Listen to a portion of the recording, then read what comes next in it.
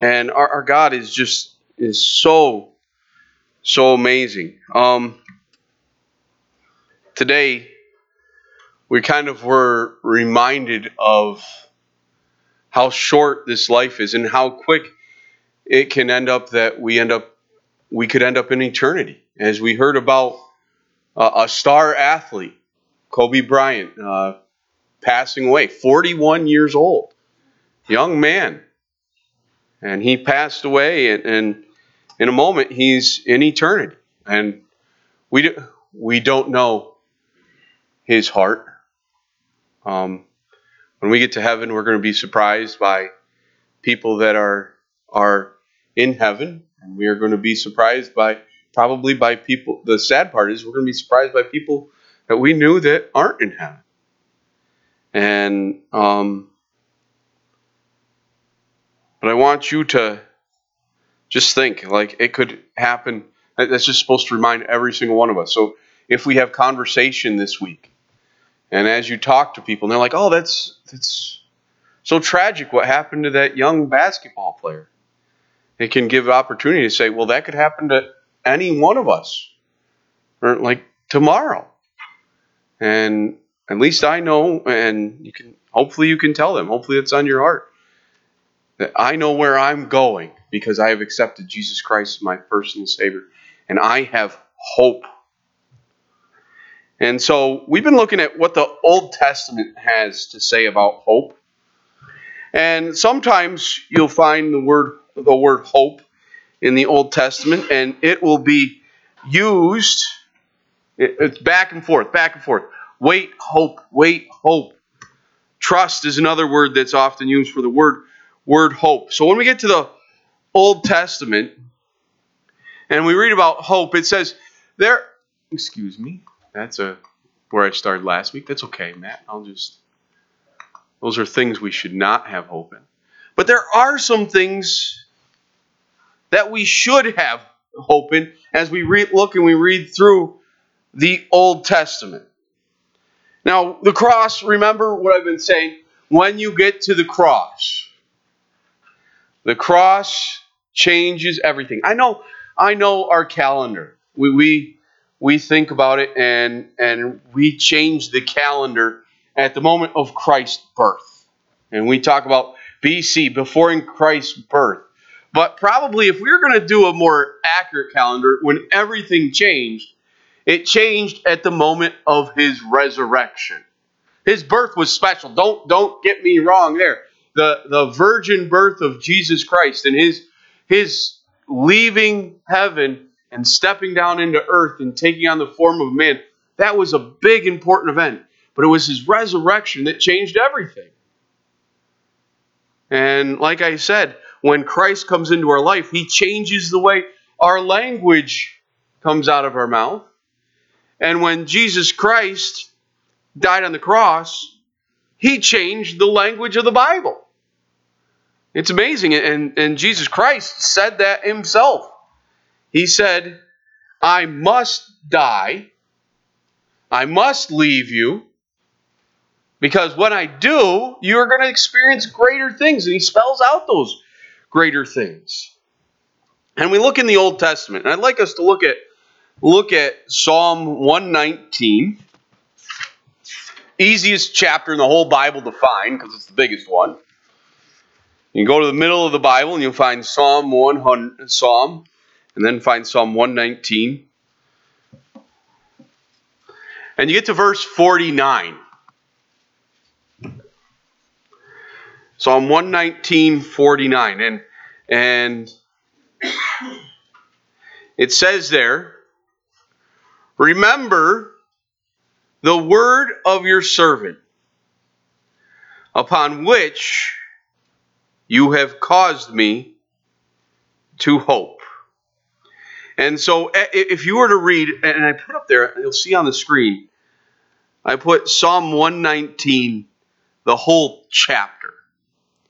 Because that's kind of found at about a third of the way through the chapter, but just about every single verse in this chapter that has 176 verses is about the Word of God.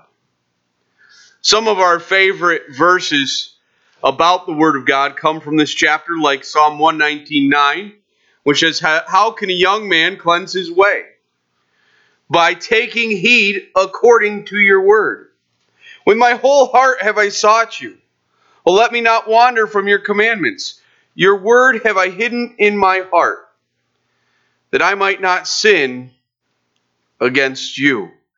God, the Word of God, has the power to change people's lives. And you can have real biblical hope in the fact that God's Word can change your life.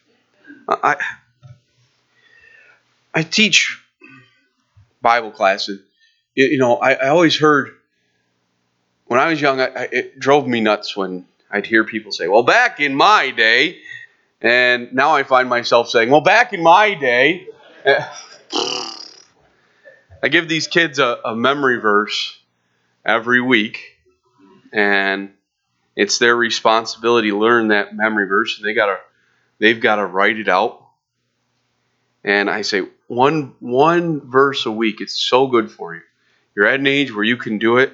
Kids will go, ah. I'll say, we got to stand up, and we're going to read our memory verse a couple times. That's how we begin our day in Bible class. And I say, every Friday, you're going to have a memory verse. And I say, you can do one memory verse a week. I think that's something you can do. And it's important. It changes your life. And we see right here, the Word of God is powerful. And it can change your heart. I love, one of my favorite verses in the Bible comes from Psalm 119:2. And it says, in verse 89, it says, "Forever, O Lord, your word is settled in heaven." And I'm a visual person. And right here, we've got a copy of the Word of God sitting right down here. And today, was it Sean? You brought me that little tiny scroll of everything written in Hebrew and stuff. And I always pictured like a podium in heaven, like this beautiful golden podium, probably like with diamonds around it, and just the most magnificent thing. It doesn't need a glass case because that book's never going to wear out. But there is just the official written copy of the Word of God. I don't know that that's how it's absolutely going to be, but that's what I have pictured in my mind, is that there is going to be the Word of God, the foundation that we can always go up to and look at and say, here is the standard by which God said it. And His Word is settled in heaven forever. 105 says, "Your word is a lamp to my feet and a light to my path." And the Old Testament believer said, you can have hope in the Word of God. If God said it, He promised it, it's going to happen. There's another thing that the Old Testament believers could have hope in, is that is the salvation of God. And also in this chapter, Psalm 119, verse 166, it says there, "Lord, I hope for your salvation, and I do your commandments." Please don't use that word hope there like we often do. I love the word hope, and I try as often as I can to consciously use that word correctly. But since the time I was a child, I used that word inappropriately. Boy, oh boy, I hope the New York Giants beat the New England Patriots. Boy, oh boy, I hope I get a bike for Christmas. I was conditioned to use it. I got to change my speech. And I've got to think through it. And when we see that word right here in verse 66, "Lord, I hope for your salvation." That's an expected promise of God. You can count on it.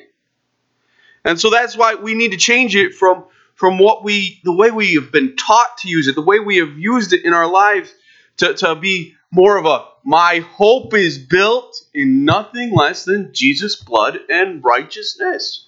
We need to be actively changing the way we use that word. There are some things in the Old Testament that God's hope provided. And I started this off. I got excited when I put this down here because I wanted to call Neil. I had to. And I knew he was going to be out of town when I was sharing this, but now he's here. So he came back. And I said, I'm going to preach my prosperity gospel message. And I knew I'd get Neil, and I knew it'd be like, Pastor Scott. But when I look in the Old Testament, and I read about the hope that God provides, it's place your hope in God, because that's where your prosperity is coming from. And it had to do with earthly things. If you were a slave in Egypt,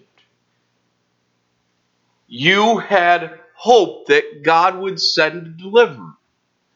And you had hope that at the end of wandering around the wilderness, God would provide you with a land flowing with milk and honey. And when you get to the New Testament, like I said, the resurrection changed everything. And our hope is really because of Jesus Christ and what he did. He said, hey, when you accept me as your personal Savior, your eternal life starts today. People in the Old Testament, their relationship with God was based on faith alone. Abraham was an example of that.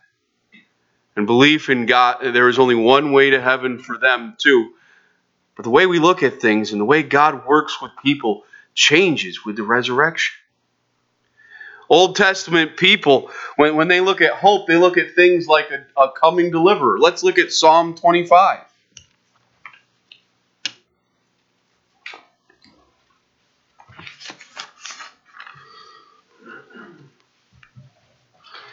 In Psalm 25, it says, to you, O Lord, I lift up my soul. O my God, I trust in you. Let me not be ashamed. Let not mine enemies triumph over me. Indeed, let no one who waits for you be ashamed. Let those be ashamed who deal treacherously without cause. Show me your paths, O Lord. Teach me your ways. Lead me in your truth and teach me, for you are the God of my salvation. On you I wait all the day. Remember, O Lord, your tender mercies and your loving kindness, for they are from old. Do not remember the sins of my youth, nor my transgressions. According to your mercy, remember me. For your goodness' sake, O Lord. Good and upright is the Lord. Therefore, he teaches sinners in the way. The humble he guides in justice, and the humble he teaches his way. All the paths of the Lord are mercy and truth, to such as keep his covenant and his testimonies. For your name's sake, O Lord, pardon my iniquity, for it is great. Who is the man that fears the Lord? Him shall he teach the way he chooses. He himself shall dwell in prosperity, and his descendants shall inherit the earth. The secret of the Lord is with those who fear him, and he will show them his covenant. My eyes are ever toward the Lord, for he shall pluck my feet out of the net. Turn yourself to me and have mercy on me, for I am desolate and afflicted. The troubles of my heart have enlarged. Bring me out of my distress. Look on my affliction and my pain, and forgive all my sins. Consider my enemies, for they are many, and they hate me with cruel hatred. Keep my soul and deliver me. Let me not be ashamed, for I put my trust in you. Let integrity and uprightness preserve me, for I wait for you. Redeem Israel, O God, out of all their troubles. So there you see in Psalm 25, that's an awesome song. It's a great thing to get up and read in the morning. And just how God, those who wait in God, those who put their trust, their hope in God, they're not going to be ashamed. God is a great thing, a wonderful thing to put your hope in. But they were waiting for an earthly deliverer. Someone who would free them from their enemies. You get to the New Testament, and Jesus Christ dies on the cross, and the focus is changed. The focus is changed from those around you and the earth to your focus is now on your hope doesn't just lie here. Your hope is in heaven, which was purchased by the blood of Jesus Christ. Wow. Also, you look in the Old Testament, and hope meant, waiting on the Lord meant that you could have hope in recovering from illness. Let's look in Isaiah chapter 38.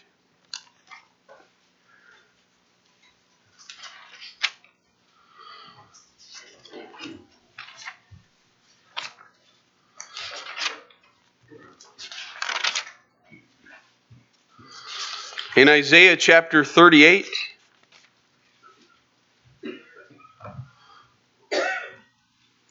in verses 10 to 20, it says, I said in the prime of my life, I shall go to the gates of Sheol.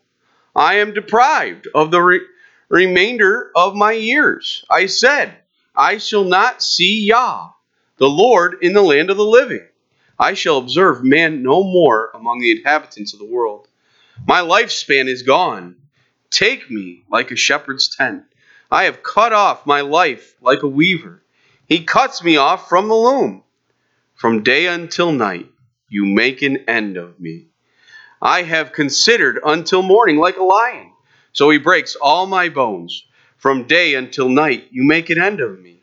Like a crane or a swallow, so I chattered. I mourned like a dove.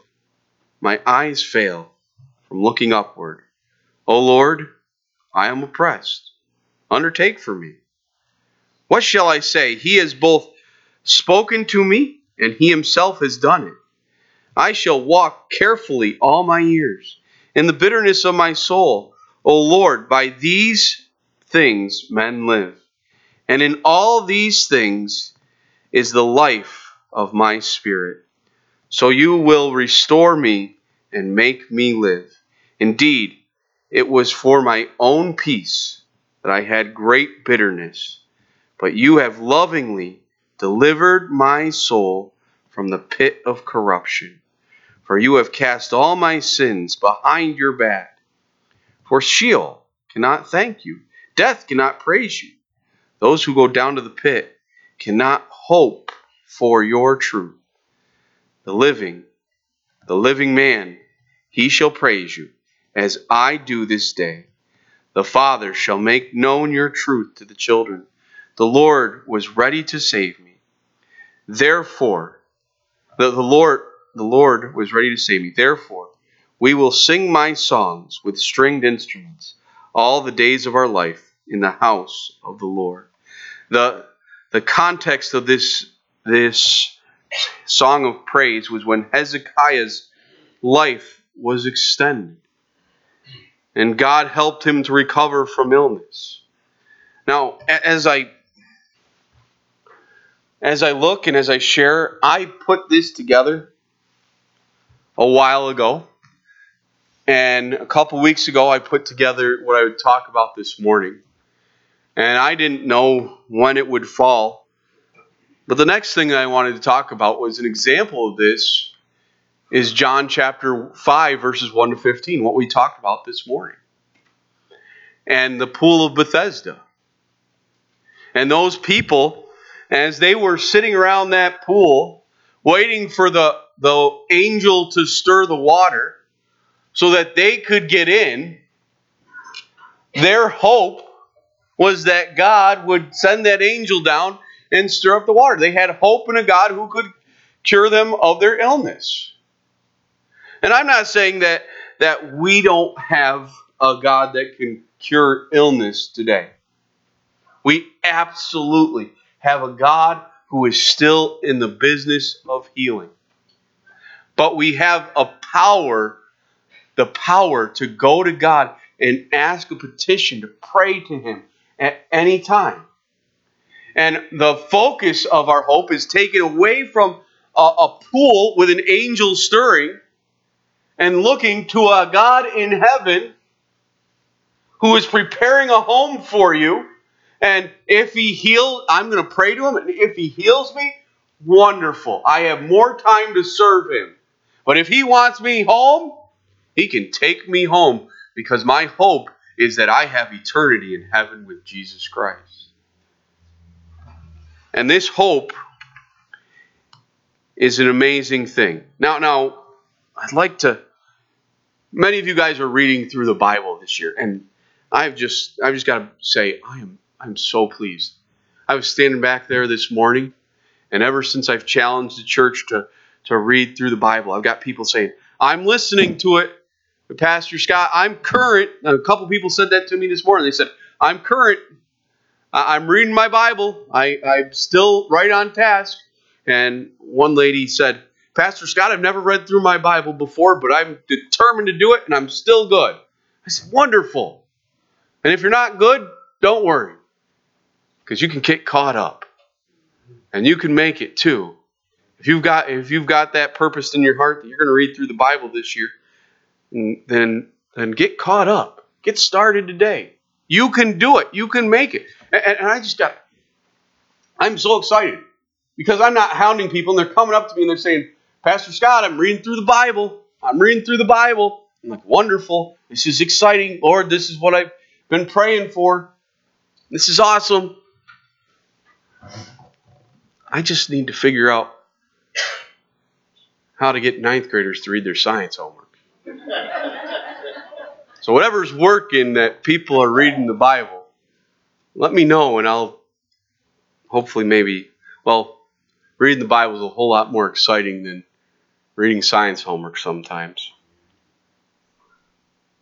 But you're going to get to the point in the Bible where there's going to be maybe some days where you get up in the morning, you crack your Bible open, and you'll be reading, and you'll go, oh boy, this is a tough one to read. I always try to read in a couple places each morning, because there are times where you get to the book of like 1 Chronicles, and like the first 10 chapters of 1 Chronicles are genealogy after genealogy after genealogy. Now on Wednesday nights, we're going to be talking about how every single word of God's Bible is very important, and it is profitable. And I believe that every word was put there by God on purpose. Each and every word. You can't fake it on one little word. And even those genealogies are important. But in 1 Chronicles chapter 4, tucked right in there, is something that was really popular a few years ago. I read a book, a little tiny book. It was a book that you could read in like an hour or something, called The Prayer of Jabez. And in 1 Chronicles chapter 4, we've got that. And if you look, you'll see it's tucked right into this chapter that starts out, the sons of Judah were Perez, Hezron, Carmi, Hur, and it goes on and on and on. And that's why I said sometimes those days get hard to read through, but stuck right in there is this amazing verse. And I want to look at it. And in 1 Chronicles chapter 4, verses 9 and 10, it says, Now Jabez was more honorable than his brothers. And his mother called his name Jabez, saying, Because I bore him in pain. And Jabez called on the name of the God of Israel, saying, Oh, that you would bless me indeed, and enlarge my territory, that your hand would be with me, that you would keep me from evil, and that I may not cause pain. So God granted him what he requested. And people said, oh man, this prayer of Jabez, this is something that we need to be praying. And this is a wonderful passage of Scripture. Because we do see God blessing Jabez. And God enlarging his territory. And him keeping him from evil. And not causing him pain. And God answering that request. But let me tell you, Christian, just because you say, I'm going to take this verse and I'm going to claim it as my own. And I'm going to pray that prayer of Jabez. God absolutely may choose to bless you. But God may also choose to give you trials beyond your wildest imagination. What did Jesus Christ say? In this world, you will have trouble. Paul, what did he give to him? A thorn in the flesh. And he begged God 3 times. They take him away from him. And God said, hey, in this situation, my grace is sufficient for you. So in my understanding of the fact that God deals differently with people at different times, and the cross changed everything. I look in the Old Testament, and if you trusted in God and you had hope in God, your hope was in Him. You know, God gave you an earthly focus of hope. Look at guys like Abraham and Joseph and Job. And none of those guys' journeys weren't easy when they saw God's blessings. But I get to the resurrection. And Jesus Christ becomes our example. It's Him that we have our hope in. And it changes everything. Now next week, we're going to turn the page a little bit. We're going to look at things a little bit differently.